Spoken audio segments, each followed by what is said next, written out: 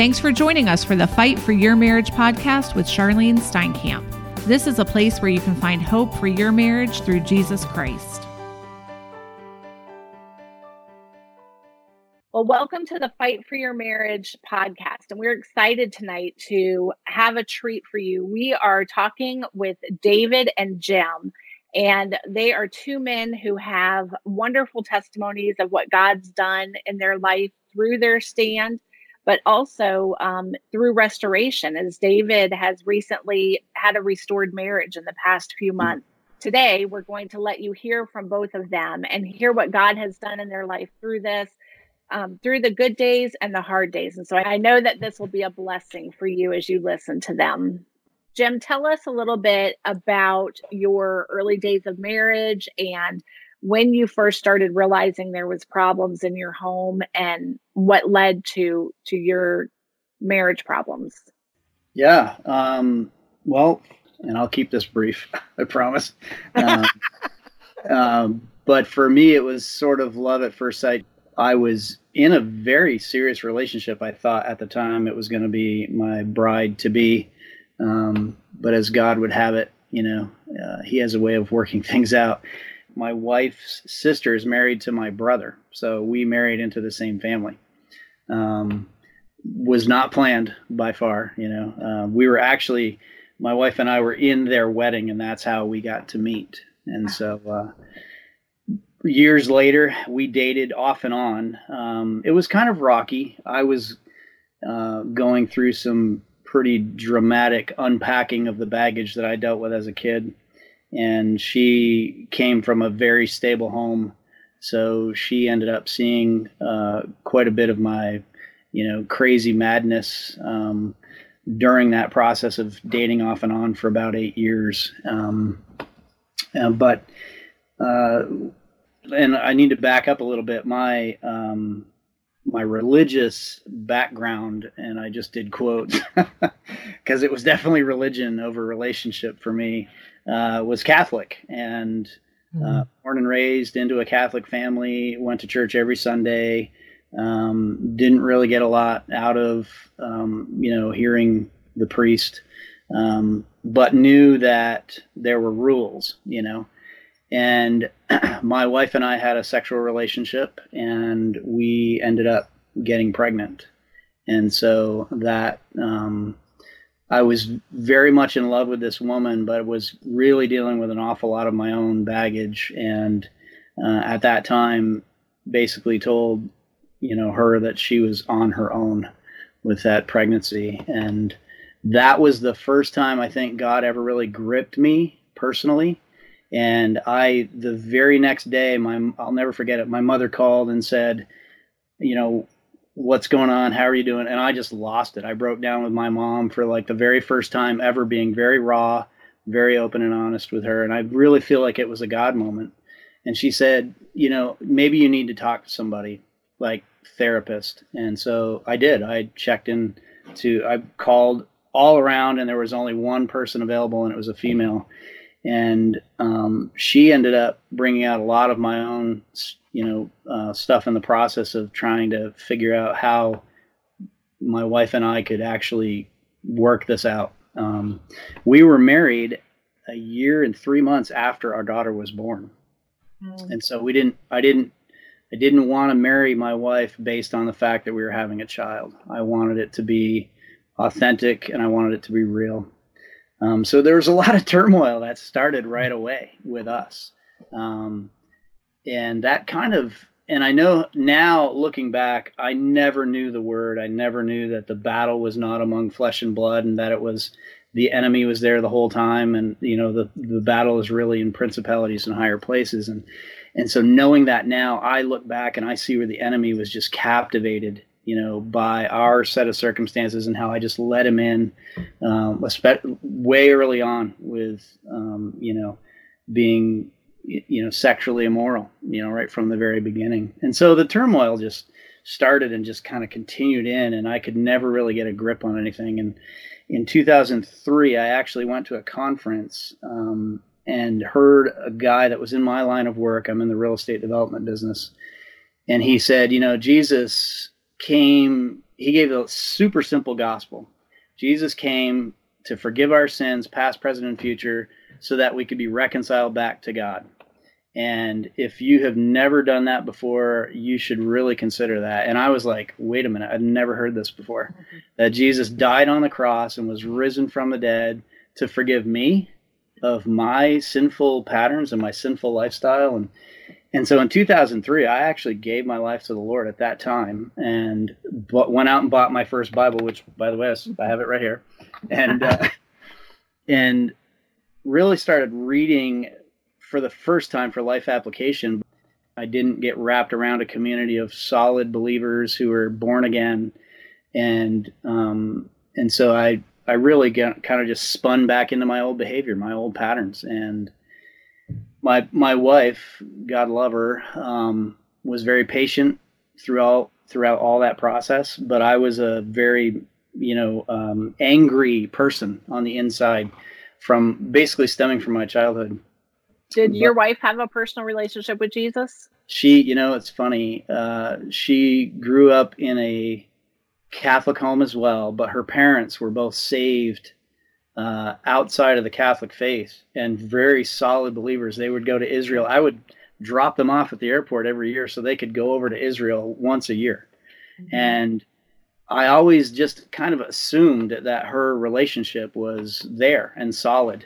And I I'm not one to judge, but looking at the fruit, which I do now, I can see that she is not born again. But we knew God, we knew who Jesus was.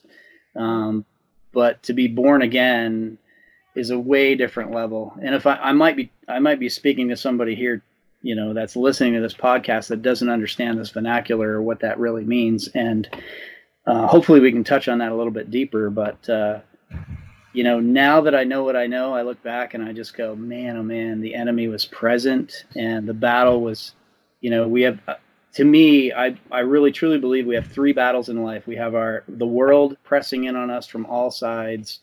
We have our own mind that we are constantly in battle with, to whether or not we're good enough, and all the things that we fight, mentally. And then, of course, there's the enemy and his legion of angels that fell with him that are present, And so the battle's real. And,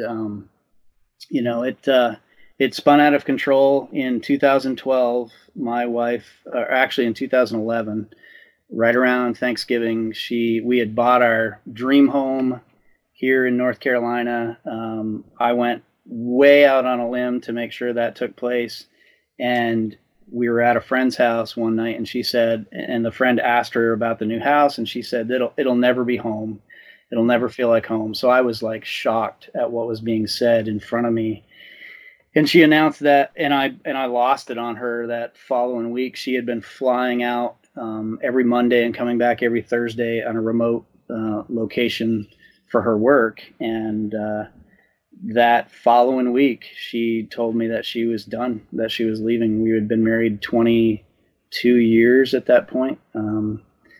And still being very selfish, I said, wait a minute, I have abandonment issues. It's like still looking at myself versus what is this poor woman going through, And that's when God finally said, okay, I'm taking it all away. I'm taking your idol away from you, which is your wife. I'm taking all the things that you looked at and pointed to idolize instead of seeking me.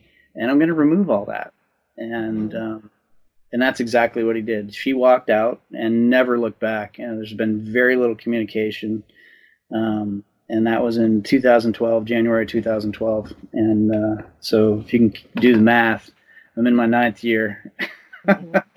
And so, yeah, that's kind of where I am. And there's a lot more there. But it's funny. The other day I heard somebody say this, and I'm going to repeat it. And I can't give credit to the person, but it's not mine. But he said that God will allow what he hates most to accomplish what that which he loves most. Yeah. And I don't know if you've ever heard that before, yeah, but that is truly what's taken place in my life. Yeah. So in 2012, I opened up scripture for the very first time for full life application, because I knew in my soul and in my heart that what was happening was drastically wrong, and it shouldn't be taking place. And then I was in a hotel room for 10 days with just him, my dog, and me, and just abandoned my life and surrendered my life to him and just said, do with me what you will, and I will not turn back from the direction I'm heading. I can't go back to who I was. That's just not optional. Jim, that reminds me of what we say to every person, and usually happens to every person, is I surrender all. Help me. You cry out, Jesus, God, help me. Because you get to that point that there is nothing else. There's no one that can help us but God. That's and true. His Son and the Holy Spirit. But we've got to first cry out to God, and we've got to accept Jesus as our Lord and Savior. He wants us to know and have that personal relationship with Jesus. And I think that our ministry has brought so many people to the knowledge of showing who they're missing in their heart, in their life, and their hearts and lives are transformed by just reading the daily devotionals and realizing they have not put God in the midst of all of it, and having Jesus be Lord of their life and Savior of their life. So true. I got to tell you, Charlyne, when I was in that hotel room, I had scheduled a Wednesday appointment with a counselor. It was actually a Christian counselor. And I went to that appointment that morning, and he said, well, it sounds like your wife is moving on, and maybe you need to too. And I heard those words from him, and I was like, show me. I grabbed my Bible and I threw it at him. I said, show me. Where does God say what you're telling me? And he was like, whoa, sorry, Jim, I might have upset you. What did I say? And I said, you said that I need to move on.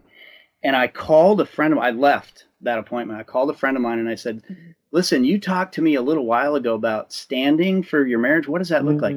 He sent me, get this now, he sent me the Standards Affirmation via email that same day. Isn't that amazing? Wednesday night. That's so good. That night, I called that Christian counselor and I said, I need to see you first thing in the morning. I don't care what time. I just need to see you. I printed off at the hotel front desk the Standards Affirmation, and I brought that into him, and he said, there's nothing that I can say here that goes against Scripture in any way. And he said, you've just changed how I need to operate, and it did. It changed our relationship, changed his life. And I think he approached marriage separation very differently from that point on. That's awesome. Yeah. That's awesome. It was incredible. It was all God. It was all the Spirit working in my life so quickly. Yeah. I mean, it was just like, I couldn't believe what was happening. David, tell us a little bit about your early days and the problems that started in your family. Sure. I guess just like Jim, a lot of baggage starts in childhood. And so I think I'd always had sort of an issue with control of some sort. There's, childhood reasons, why I guess I developed that, had a handicapped brother. And so there was sort of a sense of, things could be out of control with his handicap kind of going, sideways at any point in time. And so, I developed my coping mechanisms, but that may have helped me seemingly get through some stuff when I was a kid, but then quickly kind of turns into a problematic, I need to control my world sort of situation.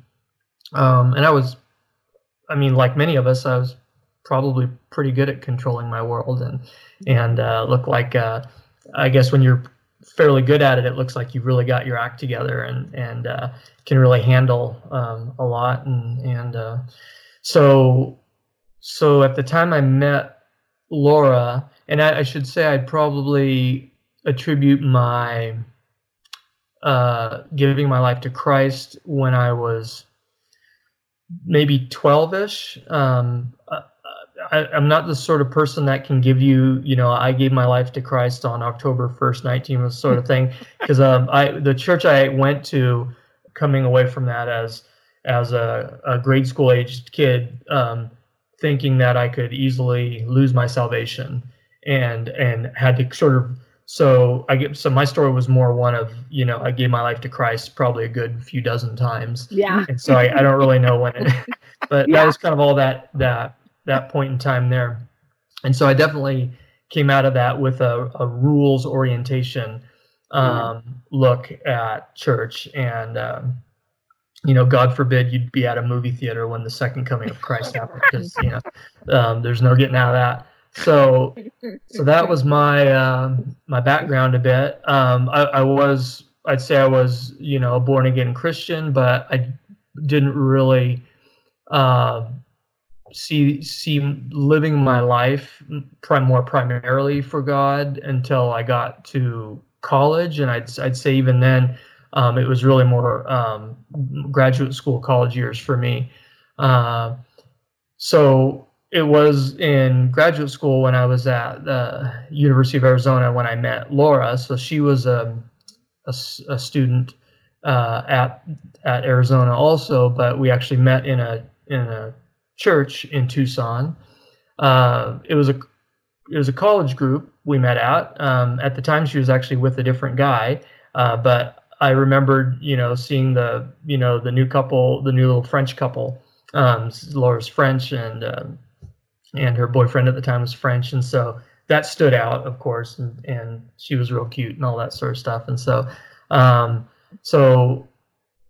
she was going through her own transformation, I guess, at that point in time, because she had grown up in the Catholic Church as well in France, and she was just being sort of discipled by the pastor's wife at that church in Tucson at the time I met her, and I didn't know all of this, but so she slowly, then pulled away from the relationship she was in at the time, and we started dating, and she had a childhood also, so she had baggage also, but some family stuff that would lead to how she viewed relationships and what a good marriage would be versus I don't think she would say she had a good marriage pattern in her household. But so we were in our 20s at that point, and we dated for maybe just a little over a year, and then we're married in 1996. And I'd say things, we have 2 kids now, and we waited, I think, 5 years before we started having kids. At the point in time when I realized something was wrong, I think there was always the occasional instance where I realized I would be critical of Laura or try to manage, things the way I wanted to kind of make my world, exactly how I saw fit and all that sort of stuff. And it was getting on Laura, and I can say at the time I didn't really know how deeply it was hitting her, but I would come to realize that, later than I wanted. I honestly can say I didn't realize that she was thinking of leaving until she told me one day. It's about 8 years after 8 years of marriage, that she wanted some space, I think is how she phrased it. And so that, it sounds sort of naive to say I didn't see it coming, but I really didn't see it coming, whatever, probably, and it says more about me than anything. But I didn't see it coming. And I realized how, much sort of my patterns had been really hurting her and putting her down in different ways. So North Carolina is one of these states where you have to have a year of separation, I think, before you can officially divorce. So we separated. So I moved out of the house, and a few months of that went by. I think fairly early on, I was pretty distraught, didn't know where to turn. So, saw the world I was pretty good at controlling crumbling all around me. And I honestly think it was just an internet search that led me to Rejoice Marriage Ministries, and sort of looking for answers that way. And the message really resonated with it. I don't know if initially the message might have even resonated, because in a weird way, I might say I saw it as a way I could try to control this situation of my marriage falling apart. Here's something I can stand for, and these prayers might be effective. And so, not exactly the most, honorable way to view it necessarily at first, but that's where I was. And so I would follow the devotionals and enjoyed and was learning from the scriptures, and was really digging into what trying to learn about God's plan for marriage and what that meant for a marriage that was falling apart.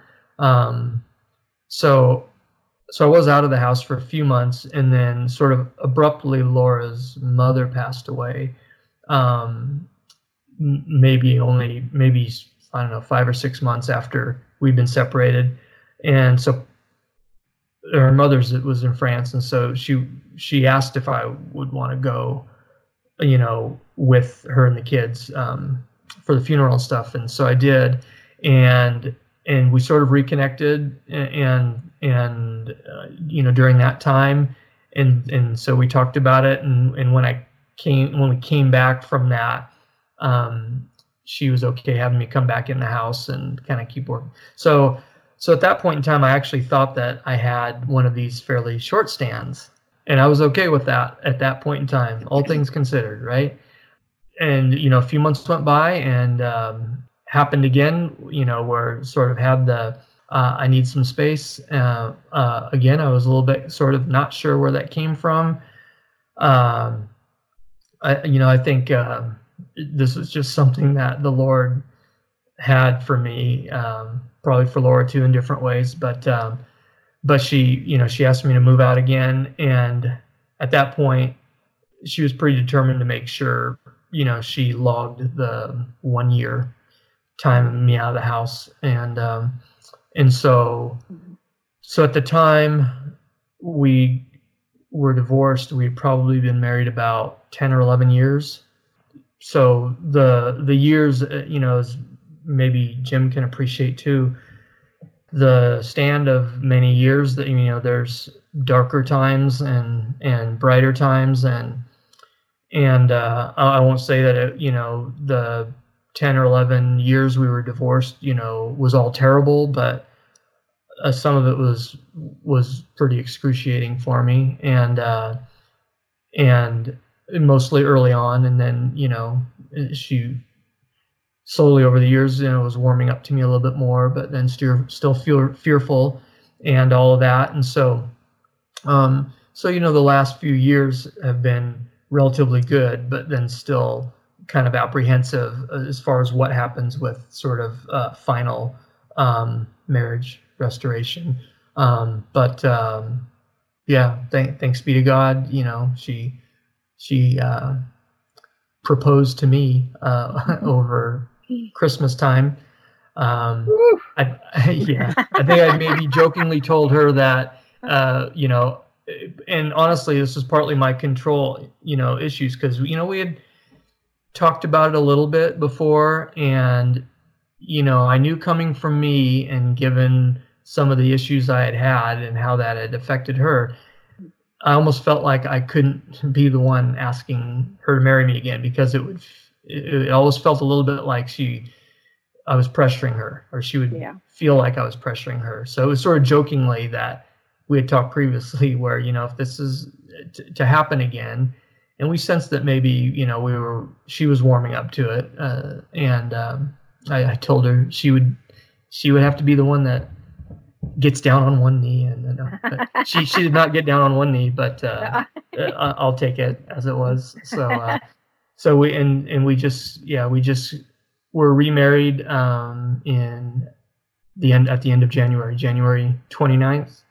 And we were just going to go to the courthouse also. And then, it worked out that we ended up having our pastor do it with, a handful of a few friends.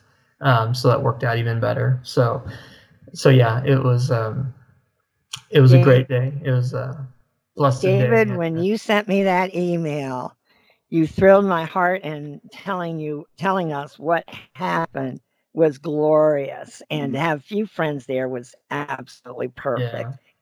And letting her be able to say it to you took willpower for you not to also get rejected again, that not yet, And when I read that, it was God's perfect timing. Yeah. And we have celebrated that you are back together. And she was the one to say, okay, I'm ready to do it.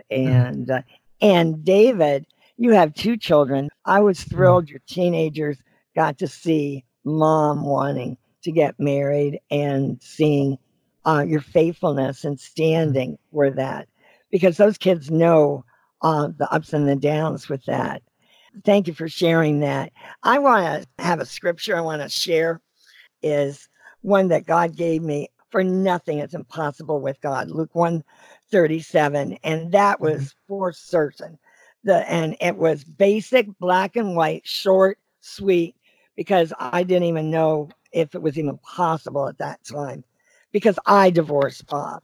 I listened to the pastor, listened to the counselors, and of course, he repented and asked him many times to give him another chance. And I was so self-righteous, walking with pride and arrogance, that I did not even ask God. I didn't even feel, I said, God, why didn't you hit me over the head and say yes? Why didn't I hear you? But I was just so self-righteous that I didn't think that he should be in the house and not suffer a little longer or something. Don't do what I did, is all my teaching is. But in Mark 11, it says in verse 22, have faith in God, Jesus answered. I tell you the truth, if anyone says to this mountain, go throw yourself in the sea, and does not doubt in his heart, but believes that what he says will happen, it will be done for him. Therefore, I tell you, whatever you ask for in prayer, believe that you have received it, and it will be yours. And when you start praying, if you hold anything against anyone, forgive them, so that your Father in heaven may forgive you your sins. And I was just talking to somebody recently, and they're working on restoration. And she was saying all the wrongs of her husband. And I finally said, you're not walking in unconditional love. You're not loving her as, 1 Corinthians 13, love is patient, love is kind. And you're not walking in forgiveness. How many times should I forgive my spouse? And, not 7 times, but 70 times, and that's Matthew 18. So I just applaud your testimonies. I want to ask a question before we get too far off. Going back to both of your testimonies is, so you both shared how God kind of exposed you to the idea of praying for marriage restoration. And you both had a long journey and have been in a long journey. It wasn't like it was 2 months and things turned around. And so can you both speak to the journey that you've been on? I know, Jim, you started to just speak to it where God transformed you. But did you waver? Jim, have you wavered in your stand saying, this is too hard, I can't do it? And David, did you waver when you waited for so many years and you would kind of see breadcrumbs of hope, but then she would not want to have restoration happen? So just speak a little bit about where your faith was through the ups and downs of standing, because it's not easy to stand for restoration when somebody's rejecting you. We realize that. I'll go first. It's interesting. It's a great question. Have you wavered the crazy part about this is when I surrendered in 2012.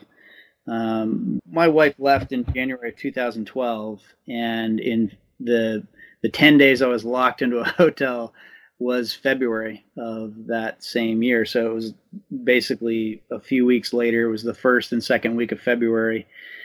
And in that time, when I say I surrendered, I was face down on the floor in this hotel room going, okay, Lord, here's the scripture. Please speak to me through scripture. And really what I was looking for was red letters. I wanted to know this Jesus guy, what he spoke about when it came to separation, divorce, and remarriage. Because if that was happening to me, which it was, I needed to know what the loopholes were, and was I going to be,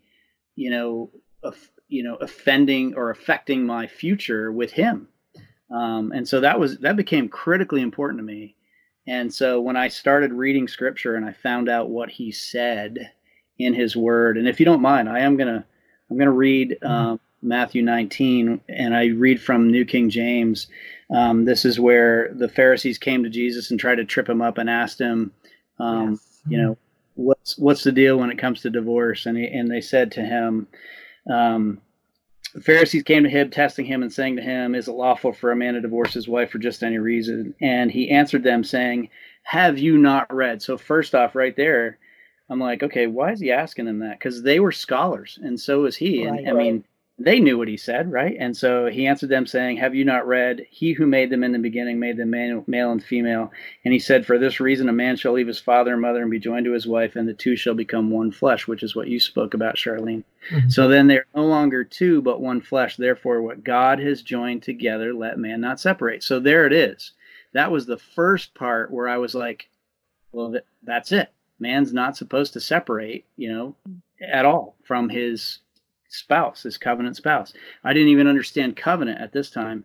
And then they came to him again and said to him, well, Moses, allowed us to give him a certificate of divorce. And he says, Moses, because of the hardness of your heart, permitted you to divorce your wives. But from the beginning, it was not so. And I say to you, whoever divorces his wife, so here's this exception clause, right? Right. Except for sexual immorality and marries another, commits adultery. And I was like, wait a minute. How is it possible that if you're committing sexual immorality, that's not adultery? So there must be two contradistinct terms here. And then marries another, commits adultery. And whoever marries her, who also is divorced, commits adultery. And so I started spinning, and being from a Catholic background, I've never heard a priest speak on what Jesus actually said about separation, divorce, and remarriage. So right from the very beginning, Charlyne, point to the question of Lori, have you ever wavered? I was grounded at that moment in concrete. I knew that God had this happen in my life for a purpose. And I knew at that moment that I was to stand no matter what. I have never wavered in this length of time and it was really not because of my love and passion for my wife any longer, but the love and the passion that I was now starting to feel from a God who absolutely adored me to give me concrete, solid information. I'm in the construction business, and we always use benchmarks in the construction business to give us a stronghold, to give us a point of reference. And that was like a point of reference for me. And then when I read on, and when I continued to read this, and then he says to his disciples, his disciples came to him, I think later in the upper room, and said, if such a case between a man and his wife, it's better to not marry. And so Jesus, in his beautiful way of answering things, he says, all cannot accept these sayings of mine, but only those to whom it's been given. And I in my Bible, those is italicized. So who are those? It's us. It's believers. And then he says this, for there are eunuchs who were born eunuchs from their mother's womb, and there are eunuchs who were made eunuchs by men, and there are eunuchs who have made themselves eunuchs for the kingdom of heaven's sake. And I looked at that and I thought, that's me. Right. And then he says this, he says, and who is able to accept it, let him accept it. And I didn't see it as an option. I knew that I had to accept this, that if my wife was leaving, that I was to remain a eunuch in the eyes for the kingdom of heaven's sake, because every knee shall bow. And I read that much later on, Philippians 2, every knee shall bow. So we're accountable to Jesus. Right. He's the King of Kings. And so when I go before him and I read this and I understood this, and the Holy Spirit just like brought it out to me, what it was really being said here, I knew that I couldn't look at Jesus one day and go, oh yeah, I read it, but, and I needed him to look upon me and go, hey, you really got it. Come on in, But let me ask you a question that I know the answer to because we know you, but has every day been easy? Oh, David kind of mentioned it. No, absolutely not. Every day has not been easy. It's, and just recently, as a matter of fact, Lori asked David and I to pray about that session that we were having. And right at that moment, when I read that email, you guys need to be praying about this, I started being attacked. My heart started to become hardened over some correspondence that our children have us in a text string together. My wife, maybe unlike David, because he had young children, our children are grown adults. And so there's no communication at all from my wife for the last, we're in our 9th year here. And the small communication that I have presented, it's always been shut down, don't stop communicating, stop, sending me these text messages or whatever it is. And so, no, it's been a battle of not only, the hardening of the heart, but thinking, okay, her pride, apart from God, there's absolutely no way my wife will ever come back. And that I believe to be true. Right. Without salvation, without my wife turning the way that I've turned, without my wife actually going 180 degrees in the opposite direction, and I think we all know this, there's no way restoration can happen. But the simple gospel is forgiveness of our sins strictly for the purpose of reconciliation. Right. God wants us to reconcile here on this planet that he created so that we understand the trueness of the relationship that he has with us. Right. And so that's my prayer. Yeah, it's been tough. I mean, I've had weeks sometimes where, I just can't believe my life. I can't believe this is what's going on. But then I'm grounded knowing that God's plan, I have a life verse, and it's Isaiah 55:8-9. And for those who don't know it, it's my ways are not your ways. My ways are higher than the heavens, and nor are my thoughts your thoughts. And so I just paraphrase that whole thing, but that grounds me every time I think about that verse. I know that his ways are not mine, just because I want it tomorrow. Yeah. David, did you waver in your stand when you came to the realization and understanding of what it was? Did you have those days where you wavered? Well, I think I always felt that I was supposed to be standing for my marriage. So certainly there was times where, I wished for a way out. I didn't really see a way out. I mean, as I was looking into what I saw the Bible saying about it, it seemed like a pretty clear directive towards me that God was speaking to me to stand, and so I took that for what I thought it was. This is what I'm supposed to do, but I certainly wish there was loopholes at times, and there was certainly at the beginning there was I understand the face down on the floor comment Jim made, because that's very real, and I was maybe fortunate enough at times to have some good male friends who I could call, and they knew what I was going through, and they were believers, and they talked to me and encouraged me. Not all of my friends were encouraging me the way that I think they should have. I mean, some of them, quite honestly, most of them probably didn't get it. Some of them almost, I would say, actively told me to move on, but some version of that came from some, very maybe well-intentioned friends who were just, not on the same page. But early on, there were times too where, it was one of those face down on the floor moments, and even the friend who I'd want to call, just to have someone to talk to, wasn't answering the phone that night.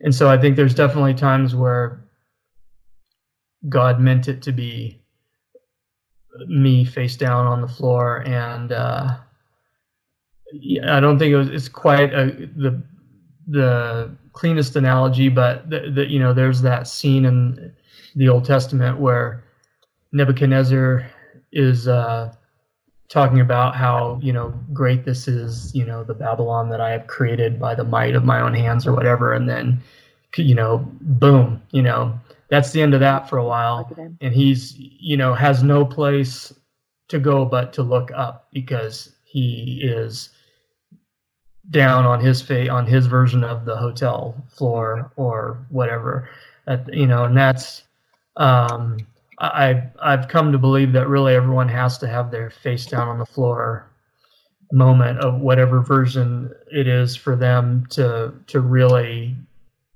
draw one closer to God, and so for that, I think most standers end up really appreciating how thankful they are, no matter how much we like it to not have happened or it be a really short stand. I think everyone I've heard, really realizes that, that's what helped draw me closer to God, and that's certainly the case for me. Amen. So I had a lot of encouragement over the years from the verses that are a lot of Charlyne's favorites, quickly become the favorites of most people who stand and follow Rejoice Marriage Ministries. One verse that I did have, the pastor asked, if we wanted to share any verses when we were remarried this past January, and the one, I won't say this is necessarily more special than all the others, but one that always sort of stuck with me was a set of verses in Ezekiel 36, which if you read from verse 33 or 34, this is the New International Version. This is the set of verses that says, on the day I cleanse you from all your sins, I will resettle your towns, and the ruins will be rebuilt. The desolate land will be cultivated instead of lying desolate in the sight of all who pass through it. They will say, this land that was laid waste. And so I really saw that as, that's the imagery, of course, of our marriage having been laid waste. But this land that was laid waste has become like the Garden of Eden. The cities that were lying in ruins, desolate and destroyed, are now fortified and inhabited. Then the nations around you that remain will know that I, the Lord, have rebuilt what was destroyed and have replanted what was desolate. I, the Lord, have spoken, and I will do it. And that's through verse 36. And so that one, among many others, is one that I held on to and would pray that, more than maybe some. But and there's certainly times where, I stayed closer in my walk with God, and then, maybe through laziness or weariness or whatever, then you go away and then you kind of, something happens, maybe a not so pleasant exchange or something just triggers you kind of going, into a stage where you realize, I've sort of, lost focus on what I'm standing for. And so yeah, it's, there's cycles to all this stuff. It's tough to run steady consistently all the time, the same, but God's, doing a work through it all and trying to, show us his better plan for our walk with him. And, this marriage relationship is something so close to his heart that it offers, I think, very special way for him to show us what his love for us and his love for the church, his people is to look like. So, am I correct in understanding then that for both of you, it was more about your relationship with Christ than it actually was your relationship with your wife? Oh, certainly. I mean, Yeah. I think for me, it was my marriage falling apart that helped me realize where I was sort of trying to write the story of my relationship with God the way I wanted it to be, my conditions, and that was my version of religion, is I'm going to do it this way and all that. So yeah, God certainly used that to show me that, and I think this was the issue for me with I thought this maybe was going to be a short stand, and then it turned into, a 10-year plus sort of thing, is that, you get to the point where you really have to let go and say, I don't know. I mean, I think this is what God's calling me to do, but I don't know how this will look. I don't know when this will look, or whatever it's just, until I got to that place, I realized it was me still trying to control how that whole process would play out. I would have my script, and this is how it's supposed to happen. And Jim, what would you say to a person who says, what happens if my spouse never comes back? That's a great question. I think long-term standers, standers who've had a long stand struggle with that question. But for me, the initial shock of my wife leaving, because she was an idol in my life. I mean, I literally idolized this woman. It took quite a number of years for me to realize that it wasn't about my relationship with her so much as it was that I was so far off track with God the Father. It took his son to literally open up his word and just absorbing, having it saturate my life in such a way that there's no turning back from it once you really start to study what God's plan was. And David alluded to Christ and his church. I mean, it's the bridegroom and the bride, and that reference. But I think you have to go back to, again, Nebuchadnezzar with the fiery furnace, and that's where I'm grounded by that. Even if my wife does not return, it does not change my relationship with my God, and it does not change my accountability for what I know to be truth, because of the benchmarks that he's laid before me. And on that day, every knee shall bow. On that day, I want to be looked upon at a different level of accountability than I had prior, because you can't turn back. I mean, there's just no way. Once you've understood his word and the impact in your own life for what he can do to change a human being, I'm a totally different human being than I was. And I think, David, you can probably attest to that as well, it sounds like. But and it's because of what he's allowed to take place in our family's life. And I wouldn't change a thing. I don't like the price. Yeah. We have 2 children that are both about to be married. They're both engaged. But what it's done for them has really grounded the 2 of them to understand that, marriage is very significant. And we don't want to have happen in our marriages what's happened in mom and dad's marriage. And we need conversation about this. And we've had very open, intimate conversations about marriage and so I have a daughter who's a non-believer, and I have a son our son is full-time Fellowship of Christian Athletes. And that happened because he was saved because his parents had split up.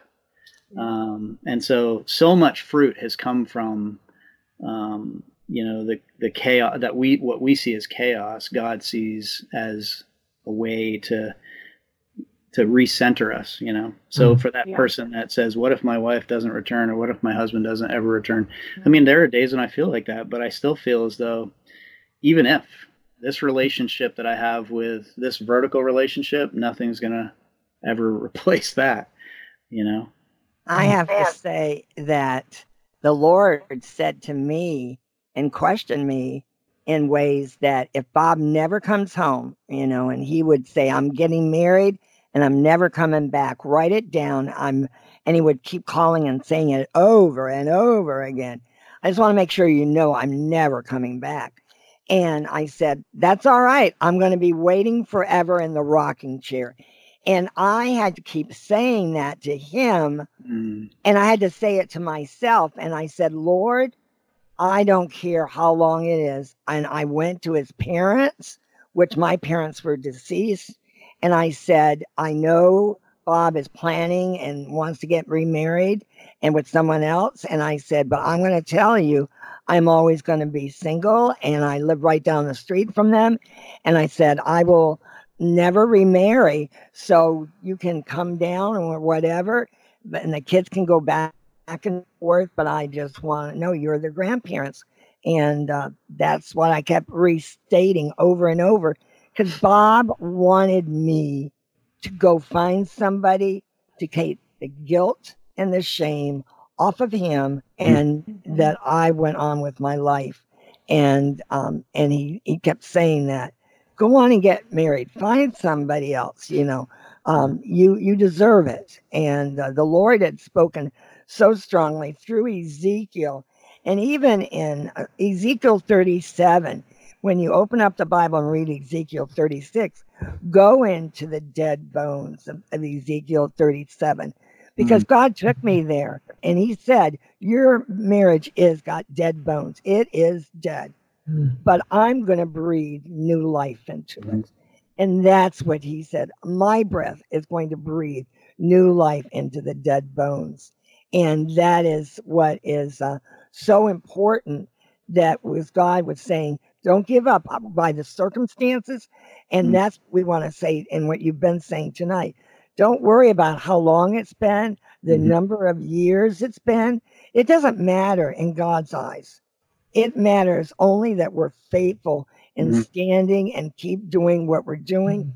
And people don't understand the commitment to a marriage when somebody may have been unfaithful, but we're teaching, and we're a lighthouse to show about the covenant and the permanence of marriage. Right. And that is what my goal is every day, is it's the permanence of marriage. We didn't marry. When I said I do, I married for life, till death do us part. And that's what we want to say to our standards every day. If you will look and remember your wedding vows, that will make it so much easier for you, because your spouse is taking a detour road, but God is going to bring them back. The Lord's going to bring them back. And I always think of Jesus just grabbing them, or Bob, as Bob said, how many times God spoke to him to go home and he disobeyed and rebelled. But the Lord didn't give up. And that's what we want to emphasize, is standing is for a lifetime for your marriage to be permanent until we go home with the Lord. And I finally said, okay, I don't care how long it is. And once you take that off the table and don't let people bug you that there's somebody better down the road or somebody they want you to meet or date. I had my doctors wanting me to meet and date the doctors that they had already lined up. And I said, I don't want another man that's already been married. I'm sorry. I want my husband back. Yeah. And exactly. When we talk to our local men that are in our area and we meet with them, they are transparent about the struggles that they face as they're waiting for their wives to come home, and staying away from pornography and staying away from the dating game and the what ifs game. And maybe I'll just talk to this woman from work for a little while. Talking to people on social media, talking to people online, like reconnecting with that old girlfriend from high school. And what would you say was a tool that's helping you, has helped you to go through that? Or what did you do on the days when that was a struggle for you as well? Well, so I would say, and I didn't always have this, but I would say having, a guy you could be transparent with and accountable to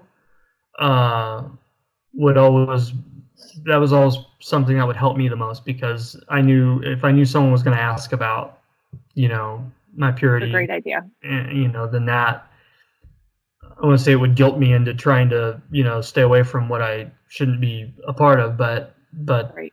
It did, but there's a good function to the guilt too, if it's guilt from doing, something or kind of going down a road you shouldn't be going down. And so I'd encourage, the male standards not to be isolated from other male relationships that are deep enough to where they can, because I think all guys sort of know what guys may struggle with. And so right. It's not, I don't think it's that complicated to realize that we can all relate on those issues. And so, if we're trying to, stay pure and stuff, then just, it's as simple as kind of connecting every few days to just kind of see how things have been. And that's what helped me, at least.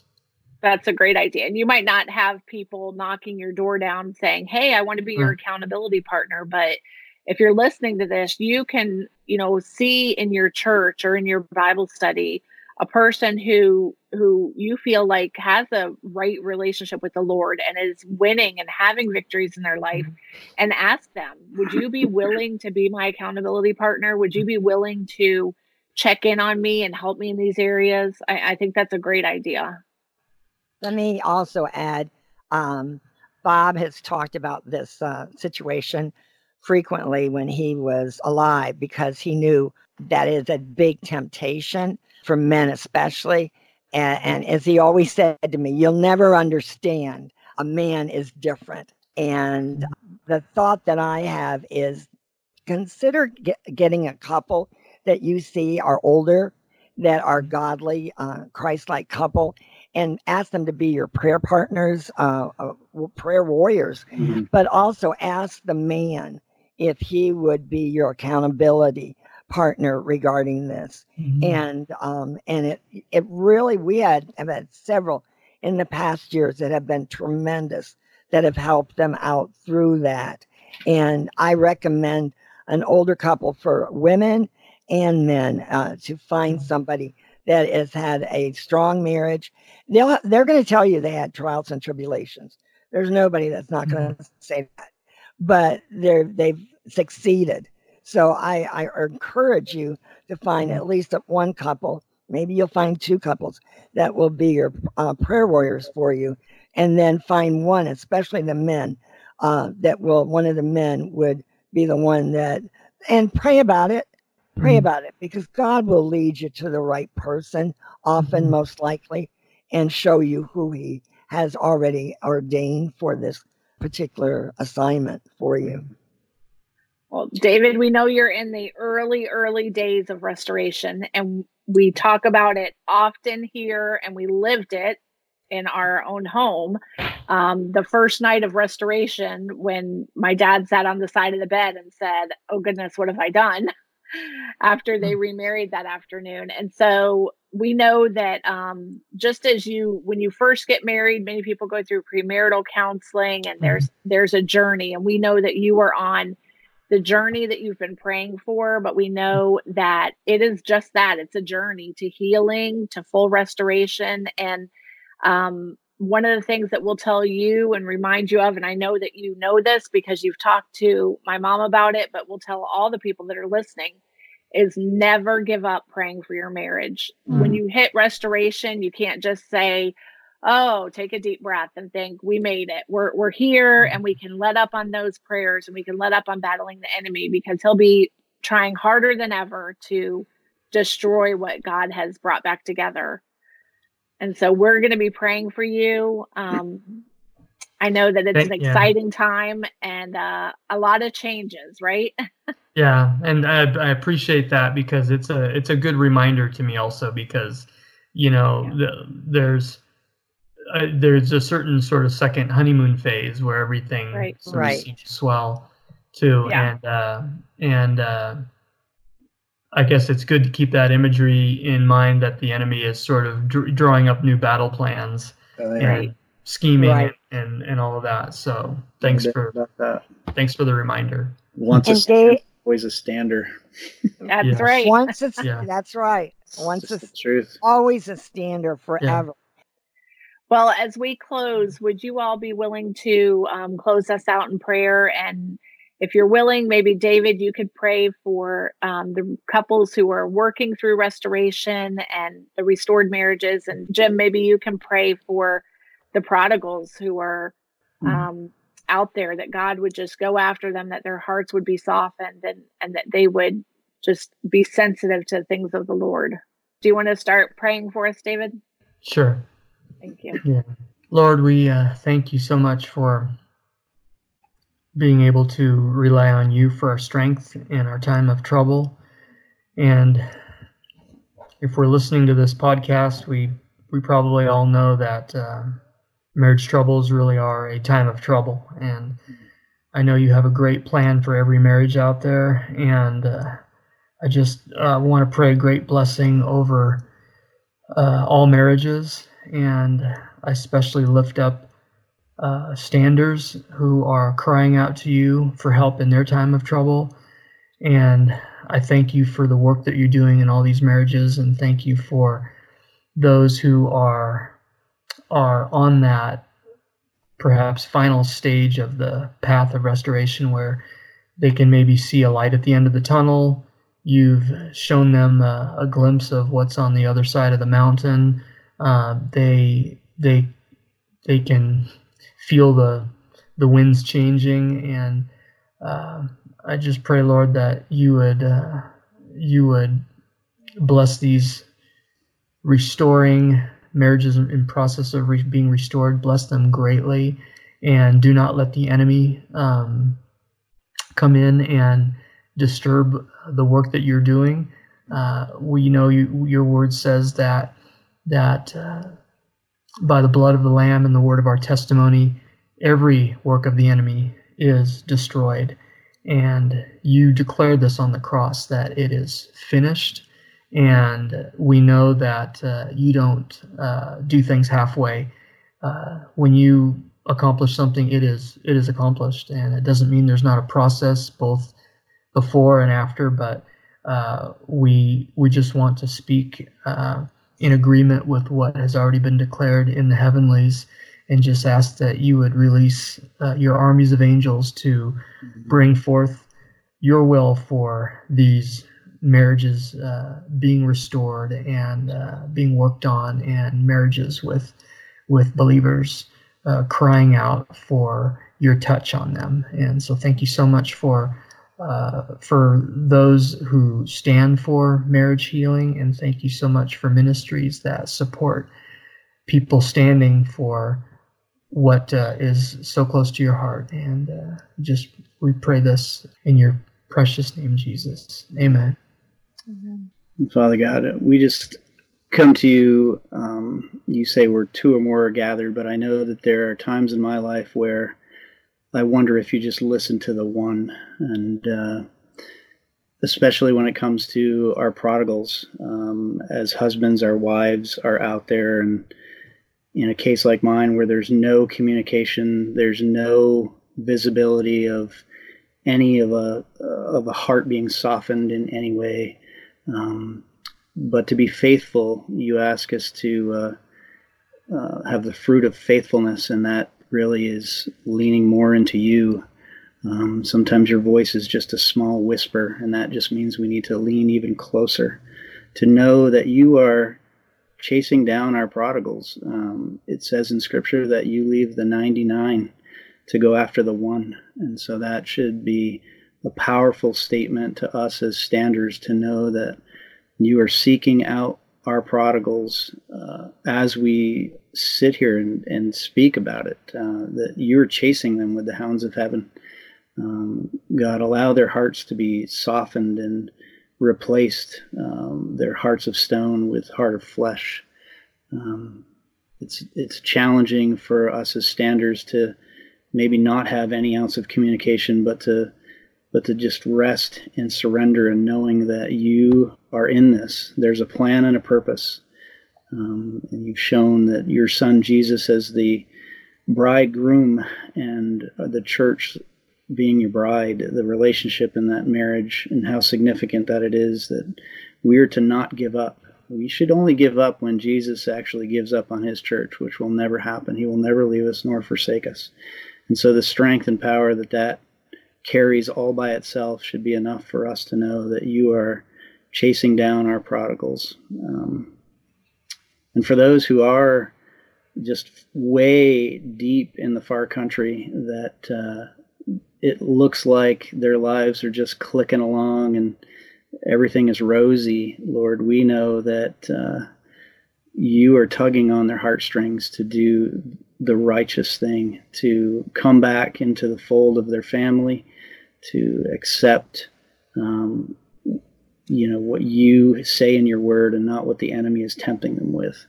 God, we just pray for all of our prodigals, our wives, our husbands, that they turn and repent and first recognize your son Jesus as their Lord and Savior.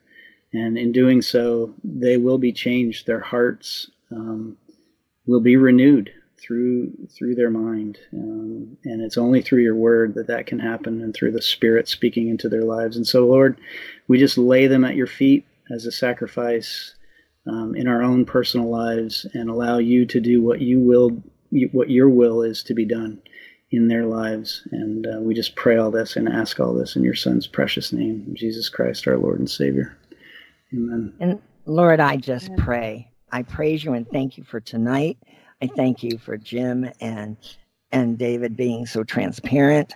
Lord, I pray for all the standers that are going to hear this, that you would touch and open their spiritual eyes and ears, soften their heart of stone, and may they love their spouses unconditionally as you love them. And may our standers forgive every day their spouse who is living in sin or living in the far country or not understanding or wanting to restore the marriage. May we forgive them each and every day and trust you that you are going to speak to them in 100 different ways, as Bob said, and that you will never give up on them to restore and rebuild this marriage on the solid rock of Jesus Christ. And so, Lord, we are just going to ask that you will just move around the world to standers who are getting weary, tired, or are being tempted to date.